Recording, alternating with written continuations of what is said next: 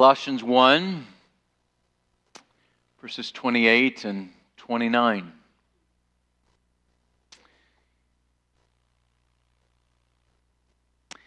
Let's go ahead and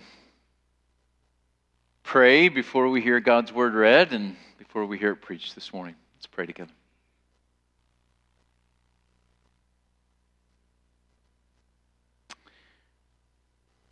Our Father, we thank you for this word. We're thankful that it does not return void, but that it accomplishes its purposes. We pray that that would be true this morning. We stand upon that promise. May your word go out this morning. May it bring faith where there is none. May it increase faith where faith is languishing. May it rebuke where there is need. May it exhort where there is need for encouragement. May it bring solace where there is need. May it bring rest where there is need. We pray that in a way that only you can do, that you would speak to every single person in this room as they have need. This preacher cannot do it. No man can do it. Only you by the power of your Spirit. And so we lean into you and lean upon you this morning. And pray that you would work in our midst. We pray this in the strong name of Christ Jesus. Amen. Colossians 1, verses 28 through 29. This is the holy, inerrant, sufficient Word of God. Him we proclaim, warning everyone and teaching everyone with all wisdom, in order that we might present everyone mature in Christ.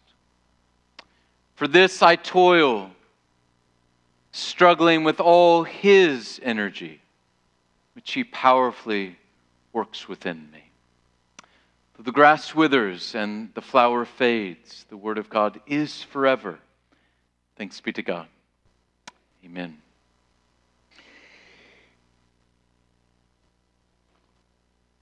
Well, I'm going to do it again this morning. I'm going to do it again next week. We'll see if you got it memorized by next week. But we do something a little different here in January. At the beginning of the year, we take a break from our kind of regular diet of working our way expositionally through a book of the Bible, and we do what we call our faith focus. Each year, our elders identify something that they want to see more in the DNA of University Reformed Church, something that, we just want to grow in together. And so we preach on that during the weeks of January in our morning services, and then we come back in our evening services and we preach through it practically in our evening services. And then we work it through all of our different ministry areas and have our growth groups study it for the month of January, maybe the month of February, and just try and get that more within the DNA in our church. Now, this year's Faith Focus is a little different because our elders this past year took about 9 months or so to work through the vision for our church going forward and thought, let's make that our faith focus as we go into this year. Let's put the vision before the congregation. You'll remember 2 weeks ago we looked at our mission, or kind of the overarching banner over URC. Why does URC exist? URC exists to glorify and enjoy Christ. To glorify and enjoy Christ. That's our mission. That's our kind of banner over everything that we do. And then we said there are 3 pillars underneath that banner. These 3 pillars have always been true of URC, and by God's grace, we want to see them true of URC as we go into the future. And that is that we are committed to proclaiming Christ, growing in Christ, and advancing the mission of Christ. We looked at proclaiming Christ last week. We'll look at growing in Christ this morning. Next week, we will look at advancing the mission of Christ. And then we said, let's do this at our evening services. We're going to just take that advancing the mission of Christ, that last pillar, And from that, URC, the elders said, let's establish some goals that we have, some things that we're going to focus on in the next 3 to 5 years. And that's what we are preaching through in the evenings. Last week, we looked at our church planting, and we talked about the desire to try and plant 3 churches within the next 5 years. Tonight, we're going to look at our fellowship program and think through that together. And then next week, we're going to look at our outreach, our university outreach ministries, and reaching the campus for the sake of Christ. And so we'll look at those in the evening service. But this morning, we are looking at that second pillar, growing in Christ. I want to look at the same text. We looked at the text last week, so we're just going to take some different things from this text as we build upon last week, as we consider proclaiming Christ. And so just highlighting a few things this week as we look at growing in Christ. And the first is this that I want you to see. Notice that when Paul is writing out this statement here in verses 21 and 22, as he's putting forth his vision, his understanding of his ministry, he uses the same word, everyone, 3 times. He says, him we proclaim, warning everyone and teaching everyone with all wisdom, that we may present everyone mature in Christ. When you see a word repeated in a small space of time in the Scriptures, you are meant to take notice.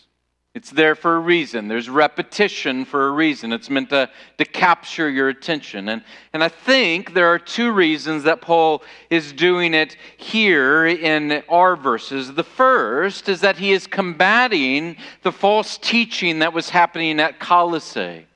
There was a false teaching that was saying that part of the gospel is for those that are of a more elite stature in the body of Christ. And Paul is saying, no. The gospel is for everyone. There are none in the body of Christ that are above others in the body of Christ. There is no elite brand of Christian.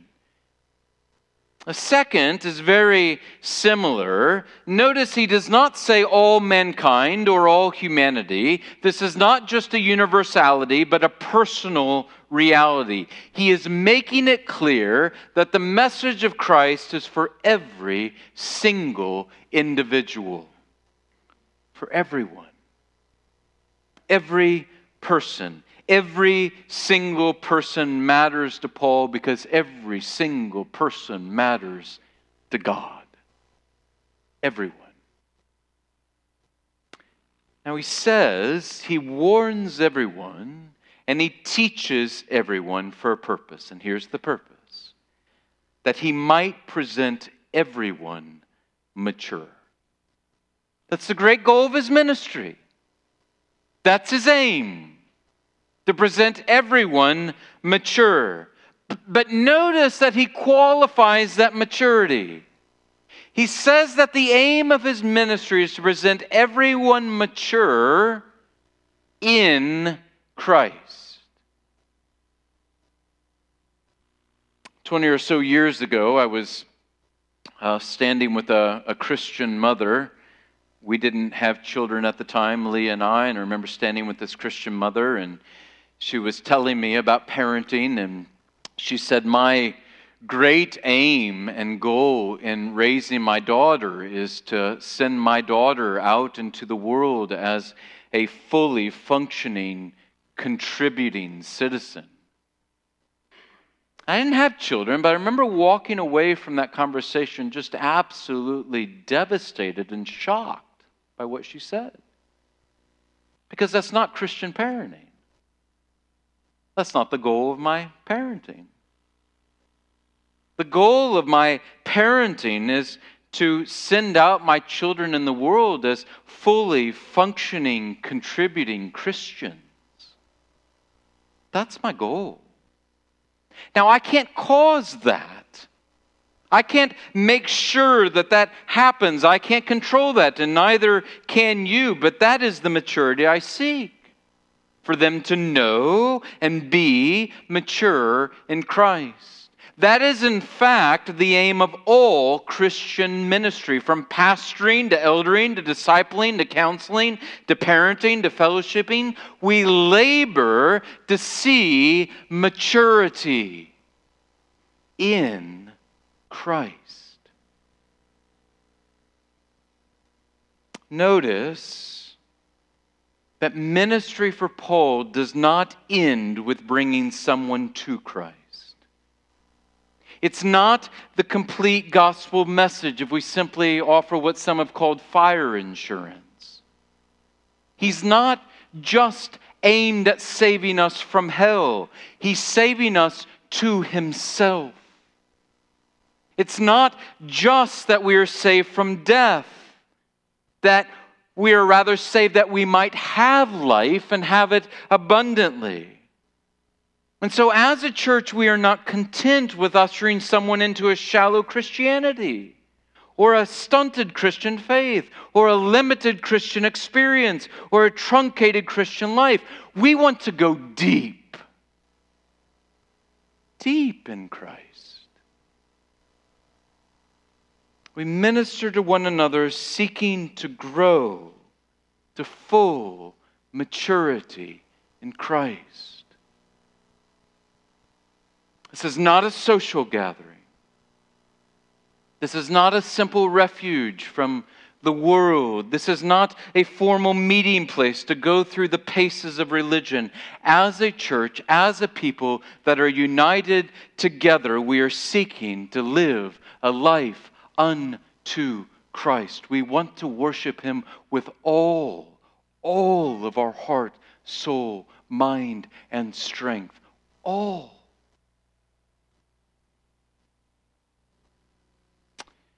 As we said, we have these pillars in our ministry here at URC. We're proclaiming Christ. We are growing in Christ. We're advancing the mission of Christ. There's so many good things that we could be doing as a church. So many good things.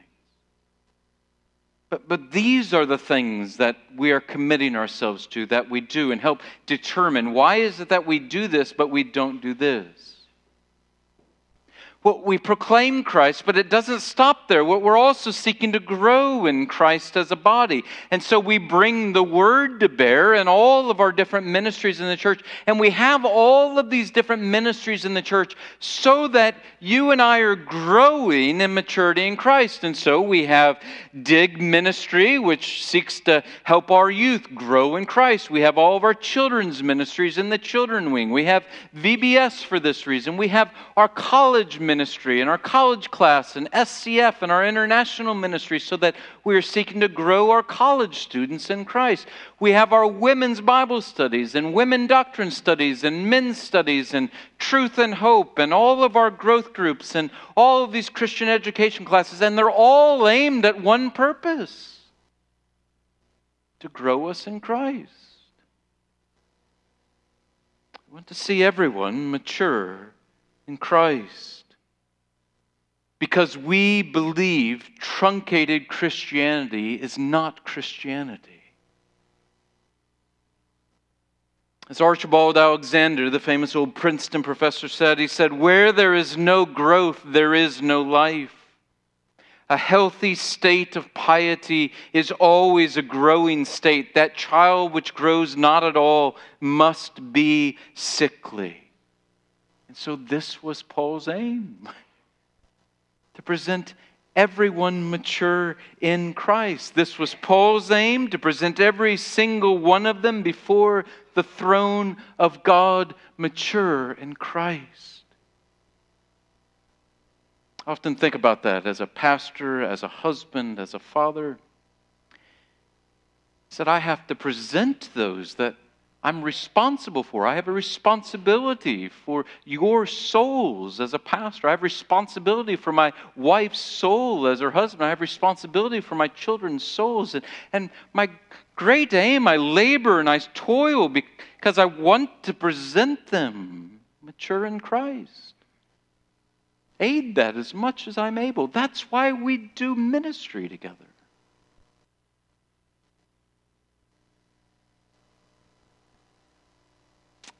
That was Paul's aim. And that is our aim. Maturity. We seek to grow in Christ. Now, what are we talking about? Let's first say what we're not talking about. We're not talking about our right standing before God, our adoption as His children, or our union with Christ. All those are fixed. No one in Christ can be separated from Christ. There are no degrees in our justification or adoption or union. We are fully and completely and finally justified if we are in Christ. Our adoption is secure. Our union with Christ is absolutely eternal. It cannot fade. It cannot diminish. It cannot disappear. All of that is fixed. We're not talking about that. Neither, when we talk about maturity, are we speaking about perfection. Now, in some of your Bibles, some of your Bible translations, it takes that word, mature, that's here in the ESV, and it translates it as perfect in Christ. And that's within the semantic range of that Greek word teleos here. It could be that word, but that's not Paul's emphasis here. That's not what he is communicating. No one, despite the teachings of different pastors and theologians in the history of the church, no one in this life will ever be perfect in Christ. No one. Not you, not me. I love the story of a seminary student who came up to his professor one day, and he said to his professor after class, he told him that he no longer sinned. And the professor replied to him, "Well, that is too bad for you, because you just sinned." And then he quoted to him from 1 John 1:8, "If we say we have no sin, we deceive ourselves, and the truth is not in us." Every Christian will fight against sin until we reach glory. Every single one of us. Which means that every single one of us needs to grow in Christ. Mature is the right word here. What does that mean? It is maturity in the sense of becoming proficient in a subject. In a word, growing in maturity in Christ simply means that you and I are looking more like the one we love. That's what it is. It's just becoming more like the one we love. Peter will say it this way in 2 Peter 3:18. He'll say, "But grow in the grace and knowledge of our Lord and Savior, Jesus Christ." Notice that when Peter communicates this, it's a command. Grow. Grow. It's a command for you in Christ. There's effort that you have to expend. There is a striving. There is a toiling. You're to go after this. It's something that takes effort. Why? Because there are two different gravitational pulls within the one soul of the Christian. The old man, though he is crucified with Christ, he still remains. And that old man, the flesh, it keeps pulling back and fights against the Spirit. There's this continual fight between the flesh and the Spirit. Or you could see it as two dogs. You have two dogs that war within your soul as a Christian, the one seeking to devour the other. And as one becomes stronger, the other becomes weaker. And as the other becomes stronger, the other becomes weaker. And what makes the one dog stronger than the other? You feed it more. If you want to see the power of sin diminish in your life, you don't feed that dog. If you want to grow in Christ and you seek to love and grow in holiness in Christ, you feed that dog. Grow in the grace and knowledge of our Lord and Savior, Jesus Christ, Peter says. Now why? Why should you seek to grow in Christ? I'm going to give you 3 quick reasons. We seek to grow in Christ because it gives glory to God. it blesses those around us, and it's for your good. It gives glory to God, it blesses those around us, and it's for your good. Growth in Christ gives glory to God. Be holy as I am holy. That is His constant refrain for His covenant people from the beginning to the end. Be holy as I am holy. That is the mark of His people. We are to so love Him that we want to become more like Him. There's a beautiful illustration of this that we have all seen in life. That little boy, that son, will emerge out of his bedroom early on a morning, and he'll have a belt around his waist, and he'll have tucked into the belt a plastic hammer, and on the other side a plastic wrench, and he'll have his hat on backwards. And where did he learn that? Well, he was watching his dad on Saturday mornings, piddling around the house, acting like the king of the jungle, and going around and fixing things with his hat on backwards. He wants to be like him. Or that daughter who will put on her mom's high heels and sling a purse over her shoulder that drags on the ground because it's so long on her, and she'll try and clump around the house in high heels that are 5 times the size of her foot. She identifies with her. She wants to grow up and be like her mother. The child of God wants to grow up to be like their father. The more we look like Him, the more we give glory and praise to Him. Second, growth in Christ blesses those around us. Those who don't know Christ receive benefits from our growth in Christ. The world cannot ignore the growing Christian. Friends and families and co-workers and neighbors will see the change, and they will either hate it or they will love it, but they can't ignore it. J.C. Ryle said it this way. He said, the Christian who is always at a standstill to all appearances, the same man with the same little faults, the weaknesses and besetting sins and petty infirmities, is seldom the Christian who does much good. The man who shakes and stirs minds and sets the world thinking is the believer who is continually improving and going forward. Men think there is life and reality when they see growth. When people look at our lives, do they think what we have believed is a reality? Because they see growth. Third, growth in Christ is for our own good. It's the greatest blessing this side of glory. To know and experience more of Christ. You were made for this. You were remade for this. The universe of delight is found in Christ. I want to look at 2 things at the end here. 2 things. What growth in Christ looks like, and then the evidence of growth in Christ. So what does it look like, and the evidence of growth in Christ? What does growth in Christ look like? First, growth in Christ engages the mind.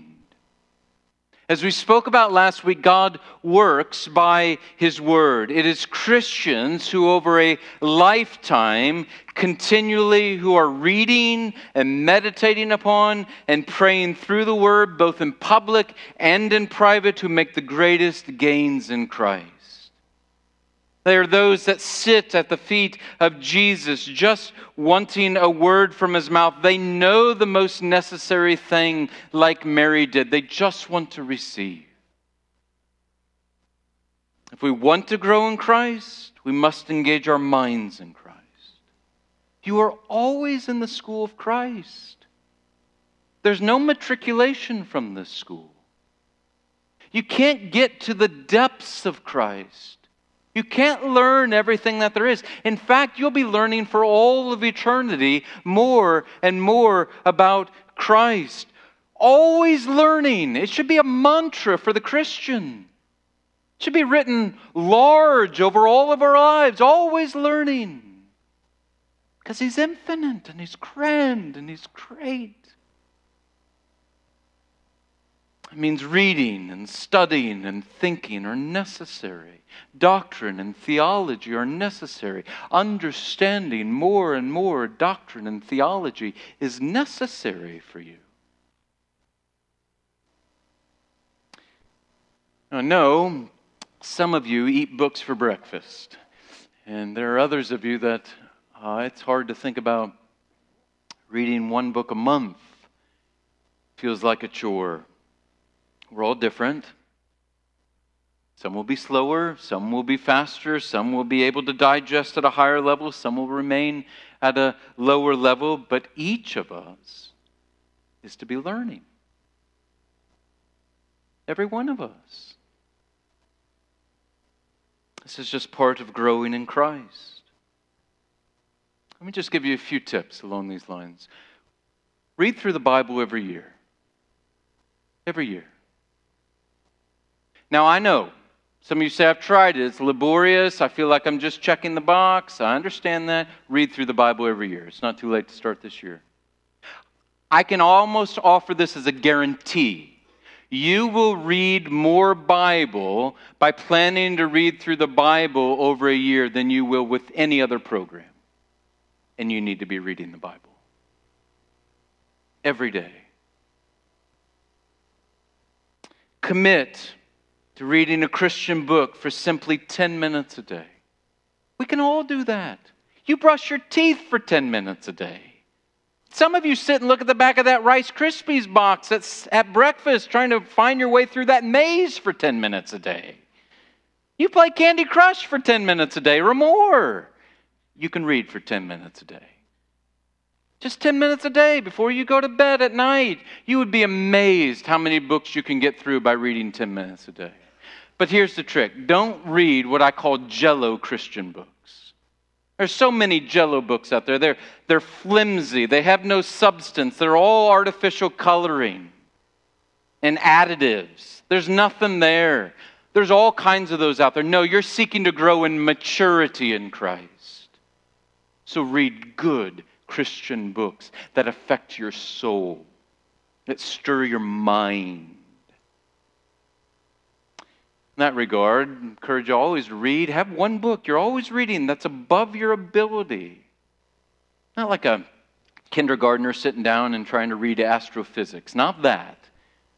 But where you're reading some Christian book and you go, I don't understand 50% of this.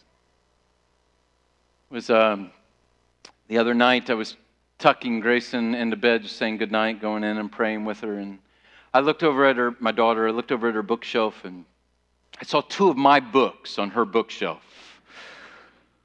And I said, why are those two books on your bookshelf? And one of them in particular I wanted to know about because it was written by a theologian that I have trouble understanding. And I said, why is that book here? She said, well, I was interested in it. So I read the first chapter the other night. And she said, and I got done with the first chapter and I realized, this is really above me. I don't understand a lot of this. And delighted me. I love it.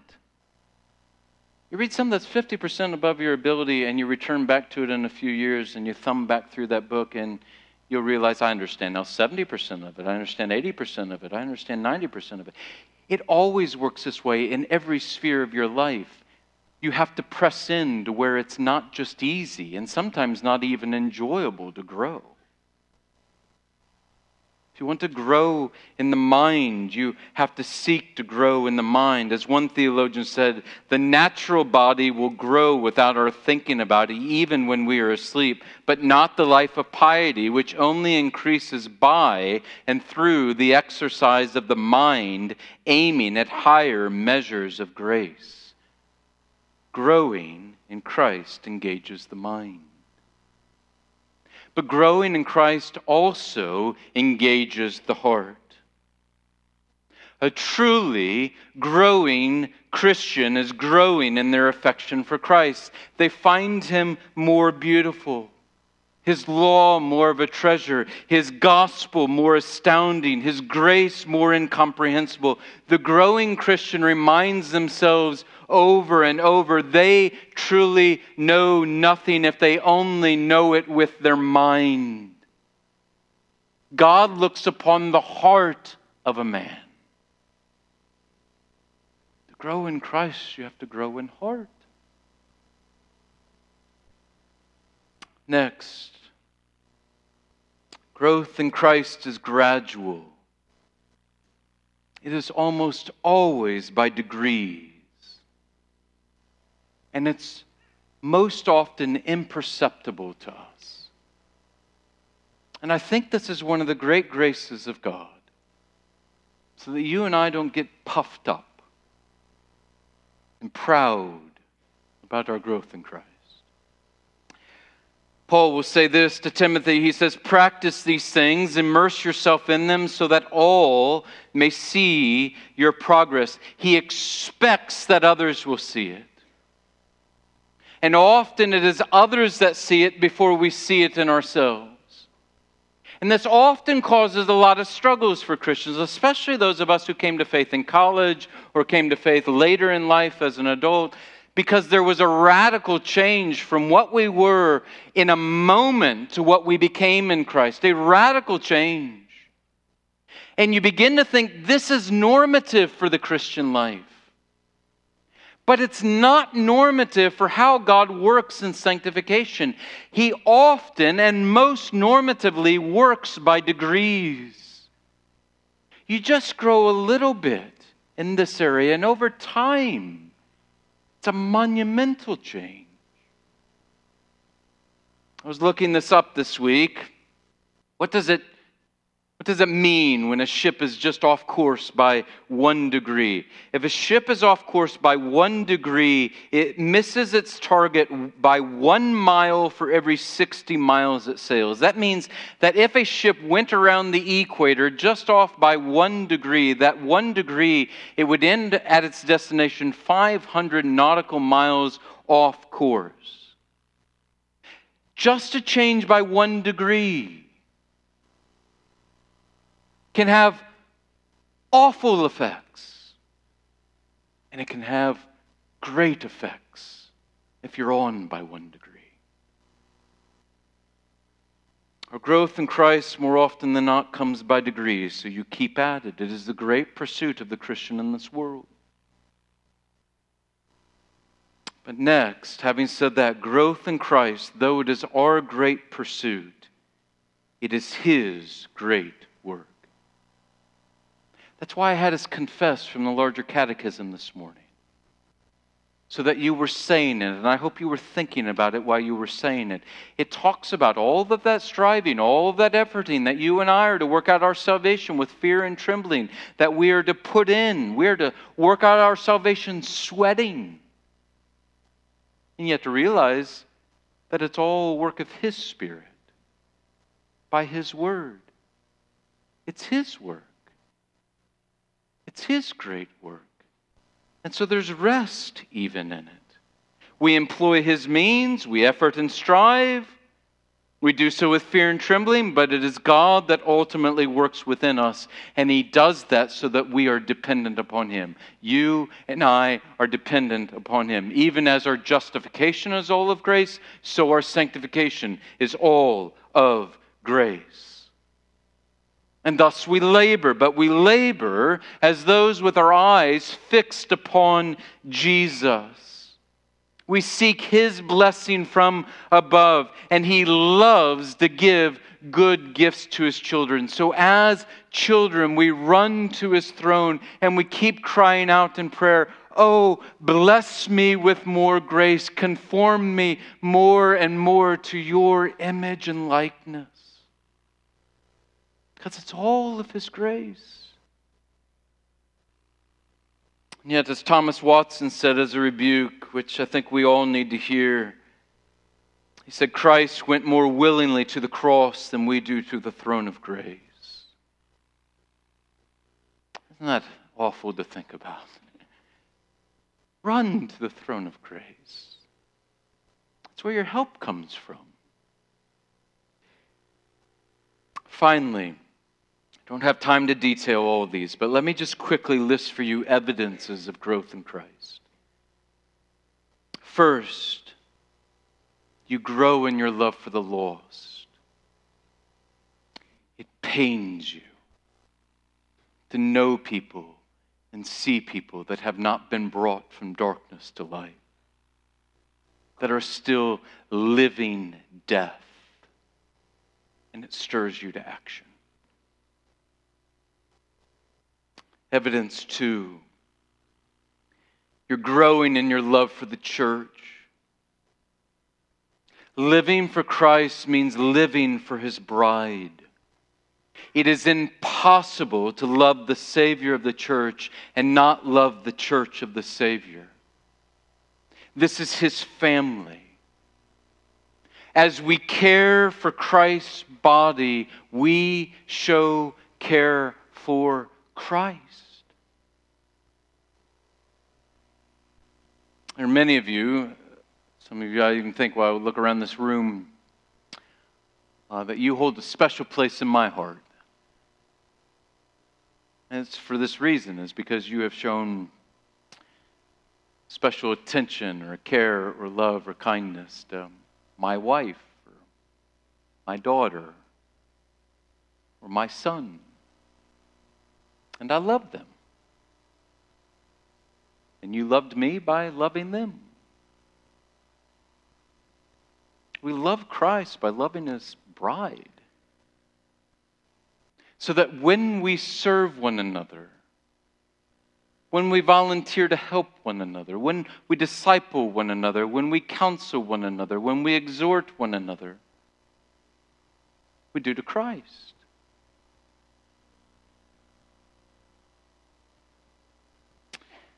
Next, a growing holy discontentment if we are growing in Christ. Growing holy discontentment. You hate your sin. You're not what you want to be. And you know you aren't what you should be. So you don't wink at sin, you don't play with sin, you hate it. And you want to kill it. But related to that, you have a growing contentment in Christ. Become more and more content in your circumstances. I was this week, I think it was Tuesday, I was headed into the church.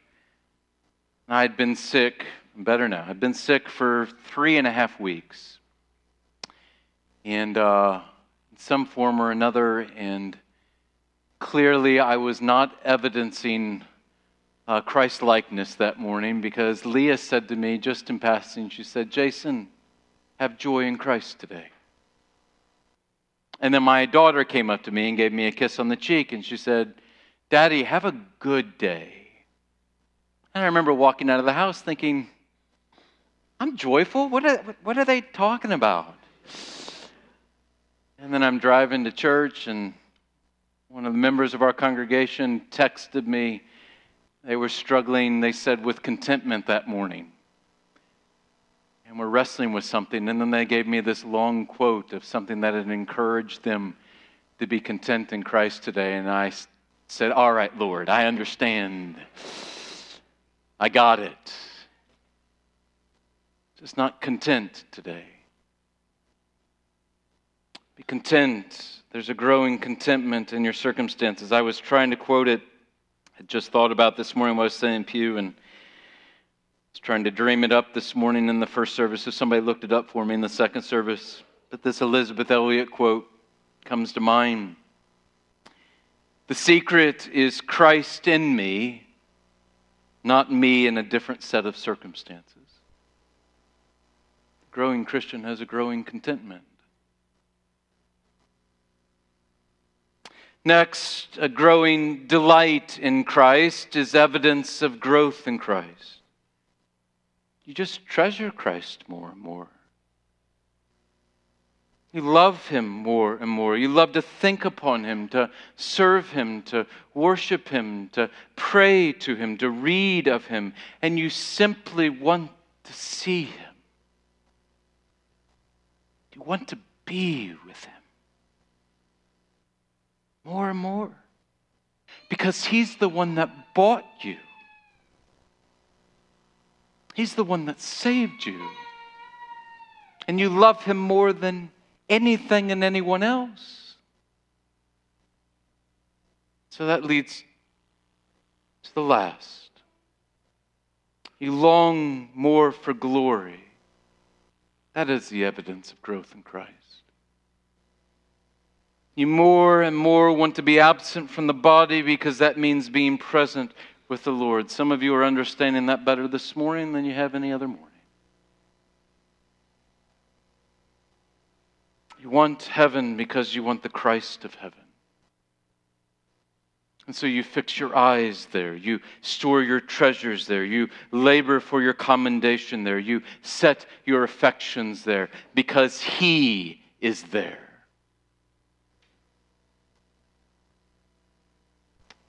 You have heaven tattooed upon your heart, and you have emblazoned heaven upon your mind. Because He's there. And you just want to be with Him. As a church, we don't want a truncated Christianity. To have all of Christ. Want to be fully mature in Christ. Want to become more and more like the one we love. And so we seek to do that together. Growing in Christ. Let's pray.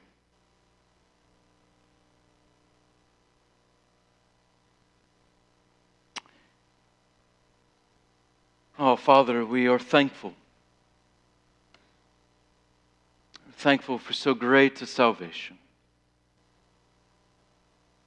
We're thankful for so great of a Savior. And oh, we are ashamed that we do not look more like Him.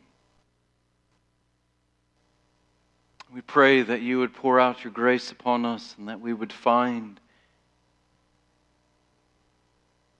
we're striving more by Your grace to look more like the one we love.